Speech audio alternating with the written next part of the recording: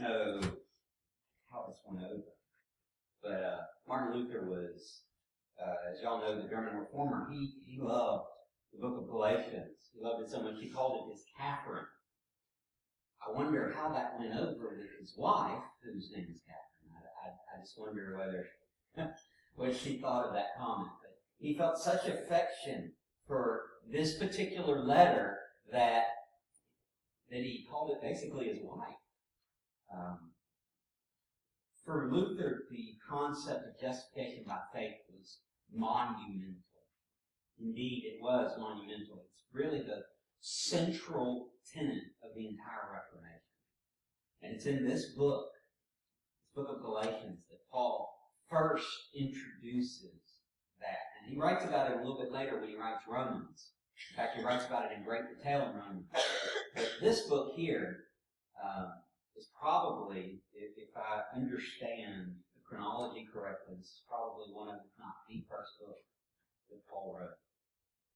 It's a treatise on Christian freedom. Paul, in this book, is talking about the freedom that we have in Christ. But it's a book that's steeped in controversy. The churches in this area of Galatia, this would be modern-day central Turkey, if you want to get your bearings straight in your mind. These churches were going through a fight for the genuine gospel. The group of people had infiltrated the church that were known as Judaizers. They taught that in order to be a good Christian, you first had to be a good Jew. That you couldn't really be a Christian without following the commands of God in the Old Testament. And some of those things we would agree with, right? The Ten Commandments are certainly still valid. Amen? They are. They are God's law. But there are other things, too, that you have to do according to these folks. You have to eat the right foods. You have to be circumcised if you're male. You have to go through the rituals. You have to offer the sacrifices. You have to do all of the things that God requires in the Old Testament in order to be a good Jew so that you can actually follow Christ, because you can't really follow Christ if you're not really following the law. And what they ended up doing was taking a group of people that Paul would argue had been set free through the gospel and trying to shackle them with the burden of men's expectations. Paul's response, and it had to be a swift response. As soon as he hears of the crisis in action, he gets to writing a letter. We talked about in Sunday school with the boys. I talked about the fact that in the ancient world, you couldn't just call somebody up on the phone. You had to get word to them somehow. And so you write them a letter. And when you wrote them a letter, a carrier would have to come, take the letter, and deliver it to the people. And that's what Paul does. He writes this letter to be taken to these churches to speak into their crisis. This morning we're going to begin a series examining the book of Galatians. We'll see what the gospel is. We'll see what God's Word says about how we come to faith and what role the law plays for the Christian. We'll talk about how to live in the Spirit. We'll see what it means to be set free. So stand with me as we read together from the first chapter of Galatians. Today's sermon is going to be a little bit different. We're going to read the first 5 verses and talk a little bit about them, but we're also going to be talking about the whole book. We're going to get a 30,000 feet overview of what Paul says in this letter, okay? So I know it's going to be a slight difference from what we normally do. Normally we get into detail by detail of the text. Today we're going to take more of a sweeping overview. Galatians chapter 1, verses 1 through 5. This is God's Word, pinned into a real historical situation. This isn't divorced from reality. And if you let it, it will speak into your reality. Galatians 1, 1 through 5. Paul, an apostle, not from men or through men, but through Jesus Christ and God the Father who raised him from the dead, and all the brothers who are with me, to the churches of Galatia. Grace to you and peace from God our Father and the Lord Jesus Christ, who gave himself for our sins to deliver us from the present evil age, according to the will of God, of our God and Father. To whom be the glory forever and ever. Pray with me. Father, these are your words. And Lord, just as you spoke them to a people who really lived, who really had problems, who really had questions, who had things weighing on their minds and hearts, who had lives that they lived. You also speak these words to us. So, Father, we ask you to illuminate your word so that we will not only know what you said to them, but we'll also know what you're saying to us. Use your word to change our lives. In Christ's name we pray. Amen. Y'all can sit. This book of Galatians is, I've already told you, it's Paul's treatise on freedom. And so one of the key things that Paul needs to do is to set out what freedom really is. And what Paul recognizes is that if you lose the gospel, you don't have freedom. That the gospel is what brings freedom. But before he can even do that, he has to address a problem. One of the tactics that the Judaizers were using to get at Paul was to claim he wasn't a legitimate apostle. This guy, you can't really say he's an apostle. We have to put together the argument from Paul's side of it. But what it looks like they were saying was, well, he didn't really walk with Jesus, did he? No, Paul didn't know Jesus. Not while he was on earth. Trust me, Paul knew Jesus, but that was after the fact. Paul didn't really follow along with Jesus. He wasn't listening to the daily teachings as Jesus was going and doing. As Jesus was in the temple that final week, we don't see Paul on the scene. We don't see Paul coming up and asking him questions. We don't see Paul mocking him among the Pharisees or the Sadducees. We don't see Paul involved in those activities. We don't see Paul as being one of the ones who was driven out of the temple when he was clearing tables. We don't see him. We don't see him anywhere in the life of Christ. It's not until after Christ. It's not until Stephen is stoned in Acts chapter 6. Acts chapter 7. In there, that we first see Paul on the scene. Paul was a man who was greatly affected when he met Jesus. And boy, shouldn't that be true of all of us? Shouldn't we all be able to say that our lives were dramatically changed when we came to meet Jesus? But this morning, he has been working and moving to plant churches and to establish the gospel throughout many different places in the Roman Empire. And he's making his way toward Rome. He's trying to get to Rome. Because that's where the action is, buddy. That's where, if I can get to Rome, and I can start a church in Rome, if I can get the gospel planted in Rome, imagine the good that it will do across the world. So he's on his way there, but as he's going, he's planting churches. He's starting these groups of Christians in houses, meeting together to pray, to learn the Word of God, to live out their faith. And among these churches, they're starting to have a problem of false teaching. Paul says, I've got to get rid of this. But one of the things that they were teaching about Paul was that he wasn't legitimate. And so before he can even really address the issue at hand, though he's going to throw it in here and there, though he's going to mix it into what he's saying, because it's so much a part of his life he can't help it, he's first got to address the criticism that he's not a legitimate apostle. And so the first thing Paul does in this letter is establish his authoritative position. Paul's authoritative position. And when you're an apostle, that's pretty authoritative, isn't it? I mean, that is a high-level position. If we were to talk about a business, the apostles would be like the C-level executives. They would be absolutely critical for the leading of this Christian movement. And they were. They were the ones planting churches. They were the ones establishing the faith among new believers. They were the ones that were training up godly leaders for the next generation. Godly leaders who, like Polycarp, for example, if you've heard that name, he was a direct disciple of one of the apostles. For Paul, his authority doesn't come from men. Look in chapter 1, verse 1. Paul, an apostle. That word apostle meant an envoy, a special messenger. It would be similar to our ambassadors. So if you go to an embassy in a foreign country, we have an ambassador there who does diplomatic dealings with that foreign government.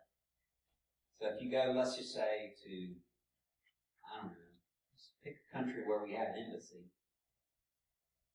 Let's just say Uruguay. We have an ambassador in Uruguay, an embassy, where that ambassador can help facilitate relations between our two countries. Who will look after America's best interests, but will try to work with the Uruguay government and do those kind of things. That's what an apostle is. They're an ambassador. Paul talks about this in 2 Corinthians 5. You know this verse. You guys should know it too, since y'all are RAs. What does 2 Corinthians 5:21 say? Y'all know? Y'all better know this. Mr. Robert's going to get you if you don't. 2 Corinthians 5:21. It's the RA verse. What does it say? Oh no. We got some work to do, huh? We are ambassadors for Christ. He saw himself in this role of ambassador, and part of that was from his apostolic calling. He was an ambassador for Christ to the Gentiles. But notice what he says. He says it doesn't, his authority is not from men. It's not from men. In other words, men aren't the source of his authority.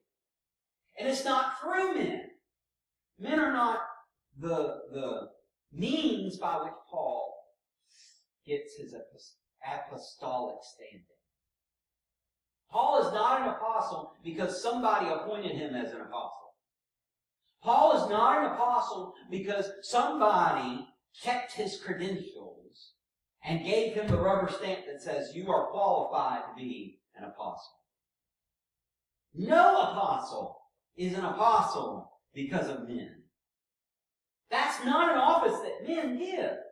We elect a president. We elect a mayor. We elect a governor. But we don't elect apostles.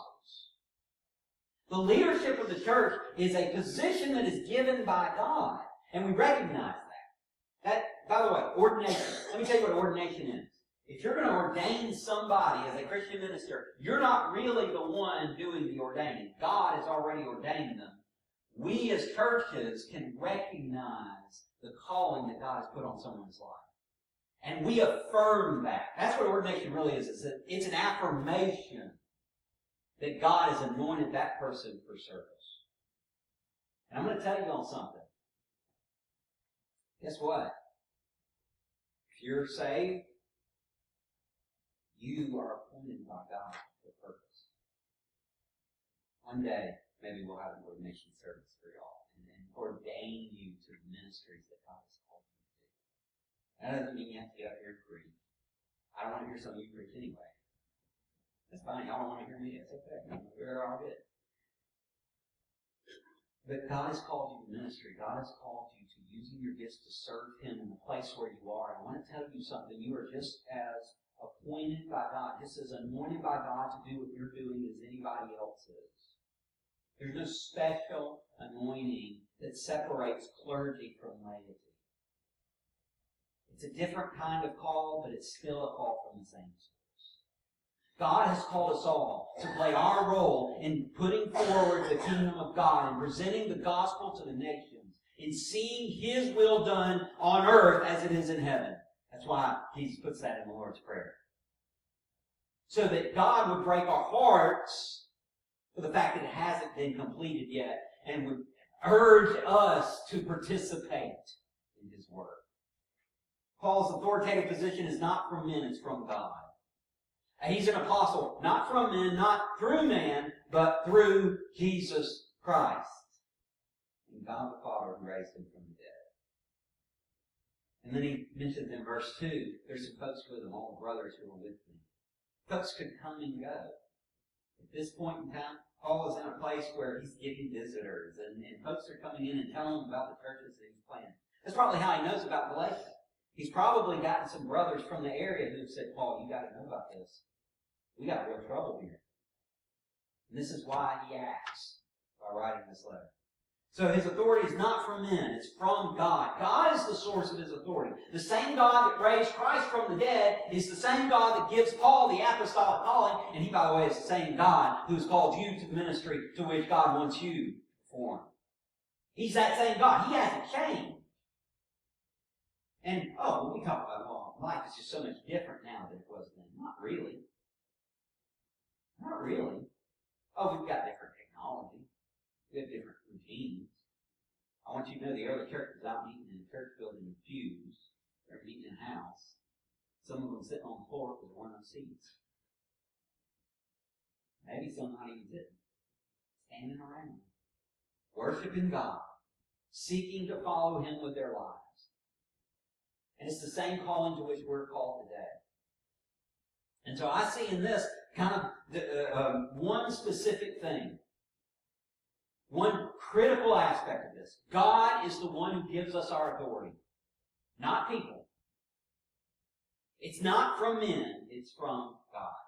He also defends His authority in other ways. In chapter 1, verses 11 through 17, he talks more about how God is the direct source of His authority. He moves on in verses 18 through 24 and telling them that His authority was to be exercised among the Gentiles. There were some who were called to preach to Jews, and they preached to Jews. Paul was called among the Gentiles, and so he preached the gospel among the Gentiles. In chapter 2, verses 1 through 10, he tells them that though the apostles didn't give him the authority, though they're not the source of his authority, they did recognize God's movement in his life. And that's an important role that we play for each other. We recognize how God has called each other to different types of ministry. And we affirm each other in that. And we build each other up and we encourage each other. That's part of how we do as the Christian life. We'll talk more about that a little while later in this book. But then in verses 11 to 14, sometimes being in authority means you've got to confront error. And sometimes it means confronting error in other authority. Paul talks about how in one particular case, he had to correct a fellow apostle who was wrong in his practice. And so we have Paul's authoritative position. The second thing he tells us about is his authoritative proclamation. Not only is he in the position of authority, but the word that he's speaking is authoritative as well. His authoritative proclamation. In verses 3 through 5 of chapter 1, read those. Grace to you and peace. This is Paul's greeting, right? This is his typical greeting. From God our Father and the Lord Jesus Christ, who gave Himself for our sins to deliver us from the present evil age according to the will of our God and Father, to whom be the glory forever and ever. Amen. Paul gives us an introduction to grace and peace, and then in verse 4, he starts telling us about Christ. Really laying out the core of the gospel. Christ gave Himself. Why? For our sins. You see that? Who gave Himself for our sins. God didn't respond to our unrighteousness like He was caught off guard and had to figure out a plan. Oh no, what am I going to do? They committed error. They've sinned. What am I going to do? I've got to figure out something. No. This was pre-planned before time even began. God had in mind exactly what He was going to do. But it was once we sin that God puts that plan into motion. A plan that would lead to Christ dying on the cross. That was on account of our unrighteous acts. God gave Himself to deliver us from the present evil age.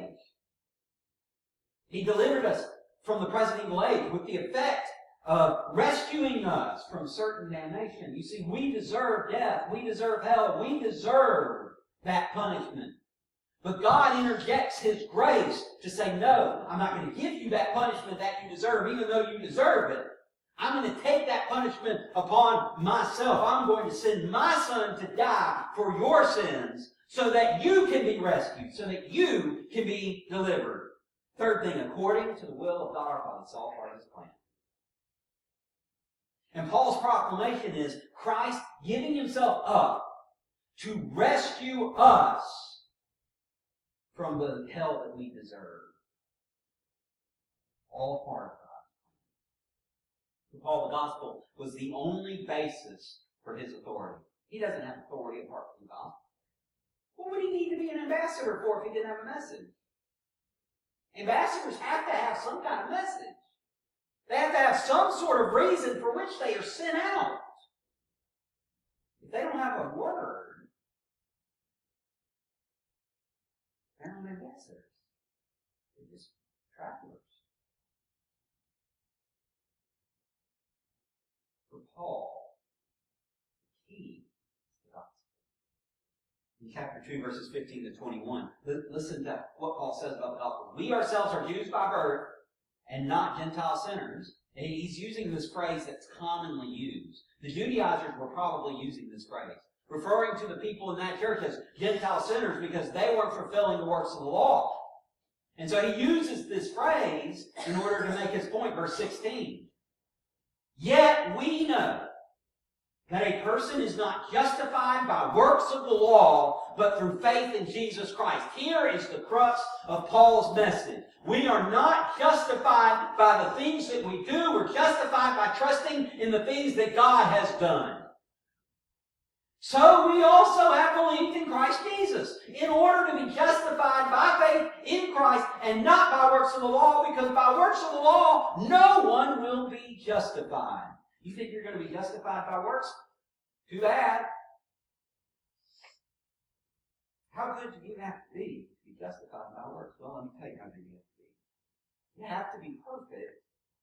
And that's just to meet God's demand.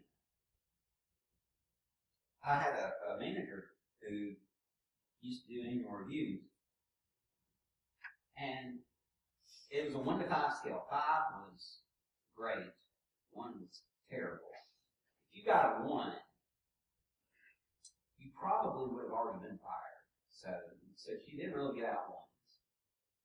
She didn't give out 5s either. You had to justify 5. In other words, this person has to be the most amazing, whatever. And practically the whole company get 5.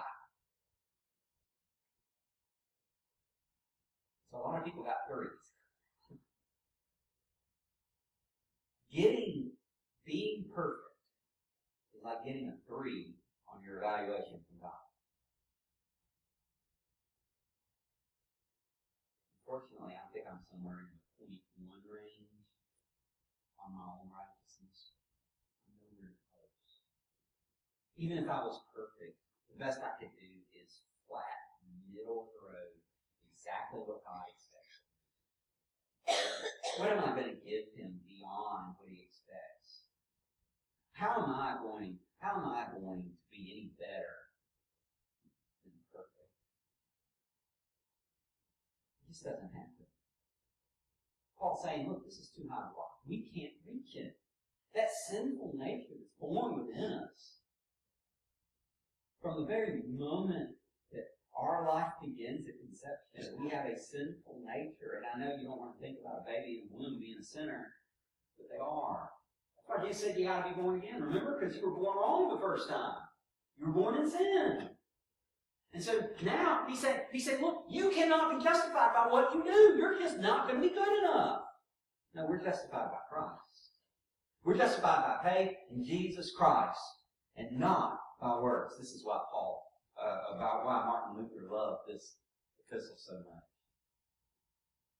He goes on in verse 17, but if in our endeavor to be justified in Christ, we too are found to be sinners, is Christ then the servant of sin? Certainly not. For if I rebuild what I tore down, I prove myself to be a transgressor. In other words, if you mess something up and you fix it, you prove that you did wrong in the first place.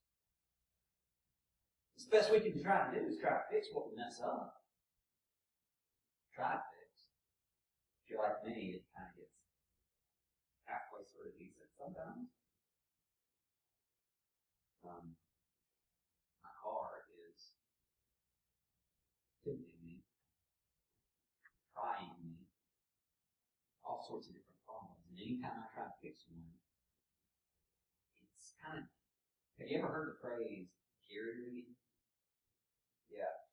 That's the best I can do. A bit of the times, jerry rigging.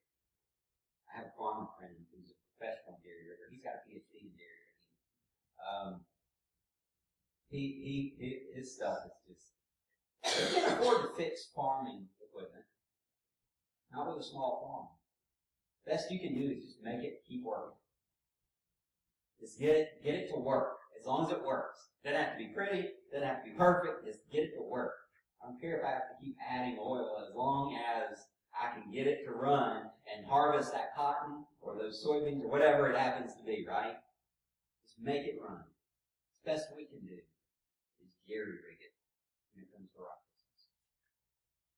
And I'm going to tell you something. If you're trying to trust in your own works, if you're trying to trust in the very good things that you can do to be good enough to earn God's favor, it will not work.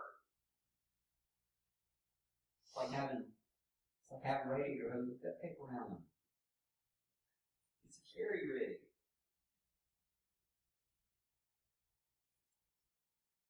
No. Paul's proclamation is that we are saved by the gospel. We're not saved by anything else, by anyone else other than Christ. And that gospel, by the way, it's not something you add on to the law. It's not like a vacuum attachment. You know vacuum attachment. You got your shop vac, you got all these different attachments. Or if you're really fancy, we had a guy one time come and show us a rainbow vacuum. And the whole time I'm thinking, how much is this costing? And he gave the cost at the end. And I said, yeah, that's, yeah, I kind of figured that might happen. But I can get you good deals and everything, and it's still well over what we could afford. But we have this rainbow with all these different things, and has all these different attachments, and all these different pictures, and great stuff, and everything, and that's wonderful. But that's not the Christian life. Christianity is not an attachment you put on your vacuum to get your drinks. It's not an attachment that you put on for the hard times. It's not an attachment that you put on to get up the pet hair. It's not the attachment that you put on to do a certain function. It's not the part you change out to make it a wet vacuum instead of just a dry vacuum. It's not that at all. Christianity is like chunking your old vacuum. It doesn't even work anyway. You get yourself a maid who cleans it for you.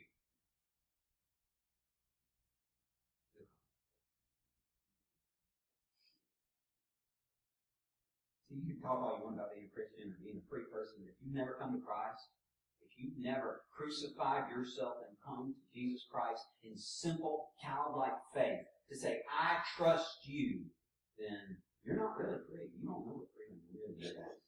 Freedom comes where we are justified before God. That doesn't happen through what we do. It happens through what God does. And that's Paul's central message. Faith in Christ is the only thing that gives us right standing before God. After all, Jesus said, Son, therefore, sets you free. You'll be free indeed. Have you been set free? Trust in Christ to be your justification. The third thing that Paul gives us in this book, in chapters 3 and 4, he talks about his authoritative proof. He's made his authoritative proclamation. Now he's going to set out in the next couple chapters proving it. Showing that it's not by the law, but by faith. And in fact, what he ends up showing us is a couple different things. First, that the Spirit comes by faith. If you want the Spirit of God, you get it by faith. You don't get it by your works. How are you going to get God's Spirit by works? It's not like a gold medal that you earn. It's something that God offers to the one who trusts in Him. His Spirit dwells within us. You don't receive it by law. So why are you going to go back to the law once you have His Spirit? It makes no sense. This is where He calls them foolish. In chapter 3, verse 1, He says, "Oh, foolish Galatians! Dummies? Don't you know you got the Spirit of God when you put faith in Christ? Why are you going to go back to the law?" He also tells us that the promises of God come by faith and not by works. In verses 10 through 18 of chapter 3, he quotes the book of Habakkuk, where God tells the prophet, "The just shall live by faith." The promises of God come through faith. They don't come through the law. God doesn't make the promises through the law. He makes the promises through faith in Christ. In fact, look at Abraham. Abraham believed God and it was credited to him as righteousness. God gave Abraham a promise. I'll make your descendants as numerous as the stars in the sky. I'll make your descendants as numerous as the grains of sand on the ground. Now they're in an area with a lot of sand. He's in an area where he looks up at night and there's darkness all around him, so he can see a couple thousand stars. God says, you just trust me. What we now know is that we don't see very many stars in the sky. Most of what we see are galaxies. Those galaxies are full of stars. It's estimated that the average galaxy, and Milky Way is about average in size, has about 100,000 stars. There are well over 100,000 galaxies that we've figured out so far. We can estimate it right now. There you go. You do the math. Promise came to Abraham. About 430 years later, God meets the Israelites on Mount Sinai and gives them the law. What? The promise comes centuries before the law. So how can you say the promise comes through the law?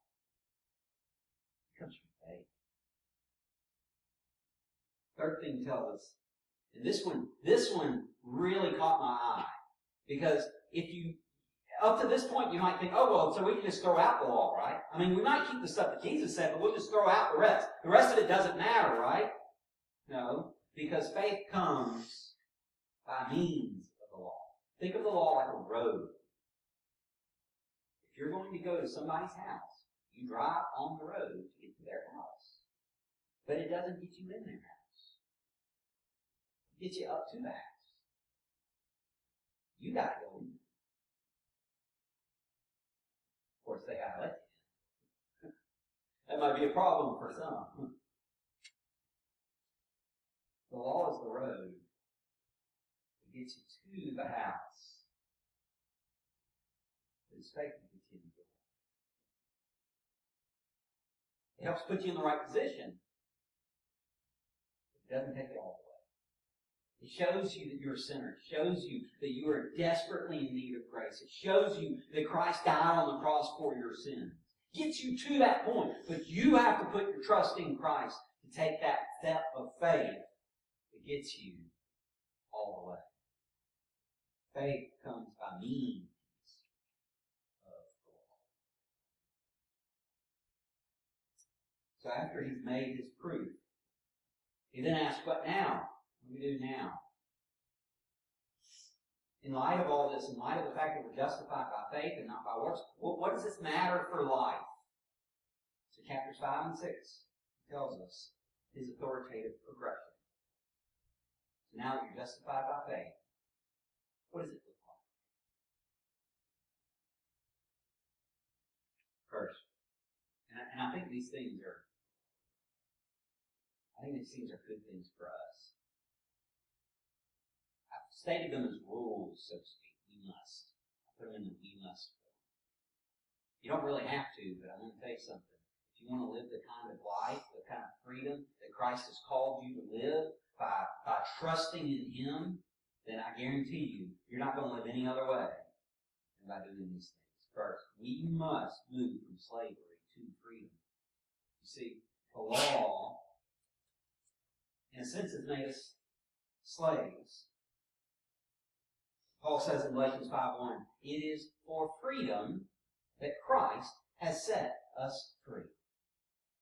Stand firm, therefore, and do not submit again to a yoke of slavery. There are some Christians who will give you a list a mile wide of things. You cannot do these things. ... all the way down. And some of them are exactly right because Scripture says don't do those things. But we have a tendency as men, and women too, to put our own fears ahead of God's own commands. We set up the safeguards to try to keep us from getting too close to the edge, and what we end up doing is hemming ourselves in and restricting us from things that would be okay as long as we know who the God is that controls us.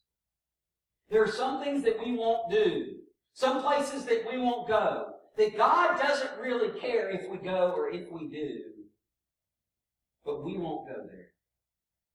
There are some people who will not own a TV because there are bad channels on TV. Are there bad channels? Absolutely. Are there bad shows? You bet there are.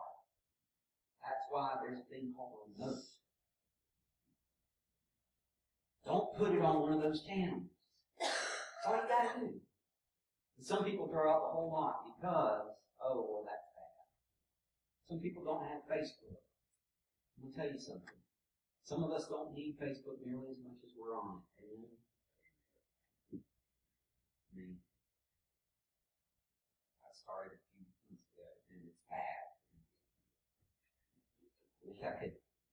I wish there was a setting on there that I could set to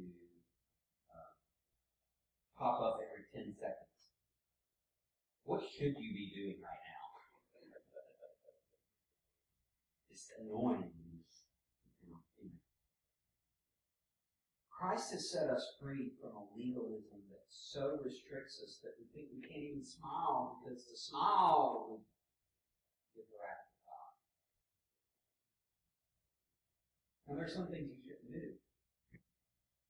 If you don't want to drink, that's a good thing. Don't drink.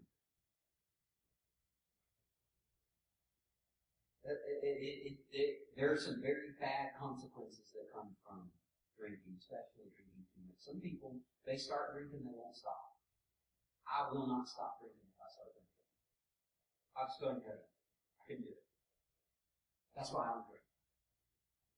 That, I heard that beer tastes like supposed to be. I'm just not interested in drinking more today. But, in all seriousness, I recognize that I can't stop eating cinnamon rolls. How much worse is it if it's alcohol? And so I've set that as a thing of, I'm not going to do that. But if I'm having dinner with somebody and they're drinking a beer, I cannot enforce what I don't want to do for me as though it's God's law against them. It's not what He says. He says don't be drunk with wine, but be filled with the Holy Spirit. He does say that. And if that's a problem, then it needs to be addressed. But I'm going to tell you something. Sometimes we let our legal, moral sort of safeguards block out God's commands. That's exactly what the Pharisees did. The Pharisees took a law with 618 commandments and expanded it to several thousand. In fact, there's a whole book of the interpretations of how you live out the law. It's called the Talmud. I want to say it's like 25 volumes or something like that. Now they give explanation and commentary as well. It's not just a list of rules. We can take God's Word and ruin it with legalism. But Christ has called us to freedom. That doesn't mean we can do whatever we want. It means that in God's power we have the ability to do the right thing, and we shouldn't be limited by our own rules and regulations from doing the things that God wants us to do. Since Christ has set us free from the bonds of sin, why would we go back to slavery? It just doesn't make sense. Secondly, we have to move from the fleshly life, put that in quotes, it's not really life, to spiritual life. Verse 16, but I say, walk in the Spirit, walk by the Spirit, and you will not gratify the desire of the flesh. You see, the desires of the flesh are nasty. Look how he describes them in verse 19. The works of the flesh are evident: sexual immorality, impurity, sensuality, idolatry, sorcery, enmity, strife, jealousy, fits of anger, rivalries, dissensions, divisions, envy, drunkenness, orgies, and things like these. I warn you, as I warned you before, that those who do such things will not inherit the kingdom of God. All right, so, okay, how many of you think, yes, this is the life I want? Yeah. Doesn't sound very good, does it? See, we've been called out of this thing. Life in the Spirit looks a lot more fruitful. Very next verse. Fruit of the Spirit. Love. Joy. Peace. Patience. Kindness. Goodness. Faithfulness. Gentleness. Self-control. Paul's playing with words at the end here. Listen to this. Against such things there is no law.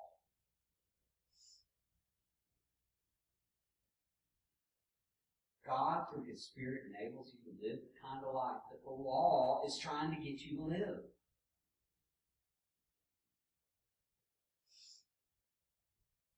He says, go ahead and look through the law. You're not going to find anything against those. That's the kind of life you can live in the Spirit. That's real life. We got to get out of this way of living where we're slaves to our own petty desires and passions. We got to get out of that. We got to get away from that. Instead, we got to live a real kind of life. A life where we model the life of our Lord and Savior, who has freed us from our own worst enemies, the person we face in the mirror. So we move from fleshly life, to spiritual life. We got to move from self-love to selfless love. When we live in the Spirit, it's only natural that we love one another. Tell me this. The word I hear more than any other about this church is family. And it's not just from people who go to this church, who are members of this church. It's from people who walk in the door. It's from people who grew up here and now have families that have lived elsewhere. It's from people who know this community from the outside that say, that's a family.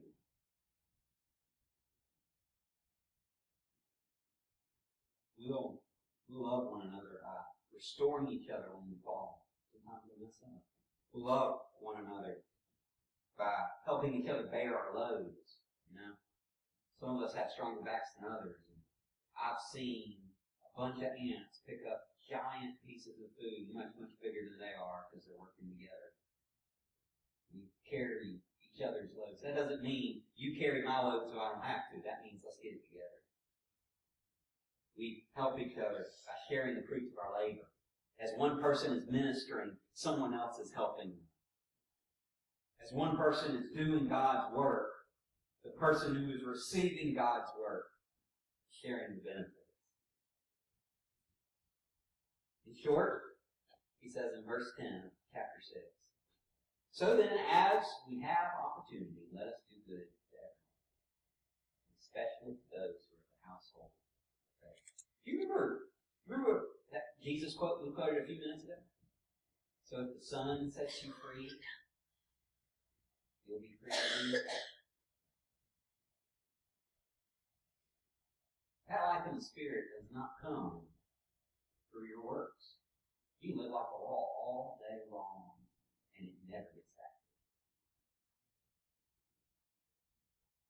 When you have freedom in Christ, who frees you from the shackles of your sin,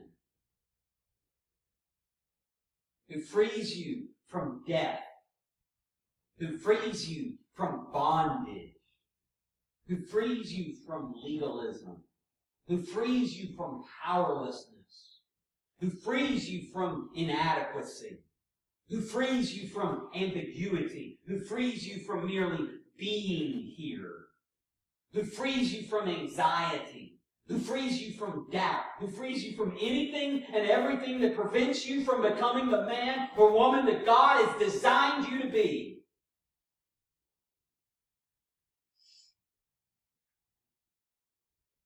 When the Son makes you free, you break.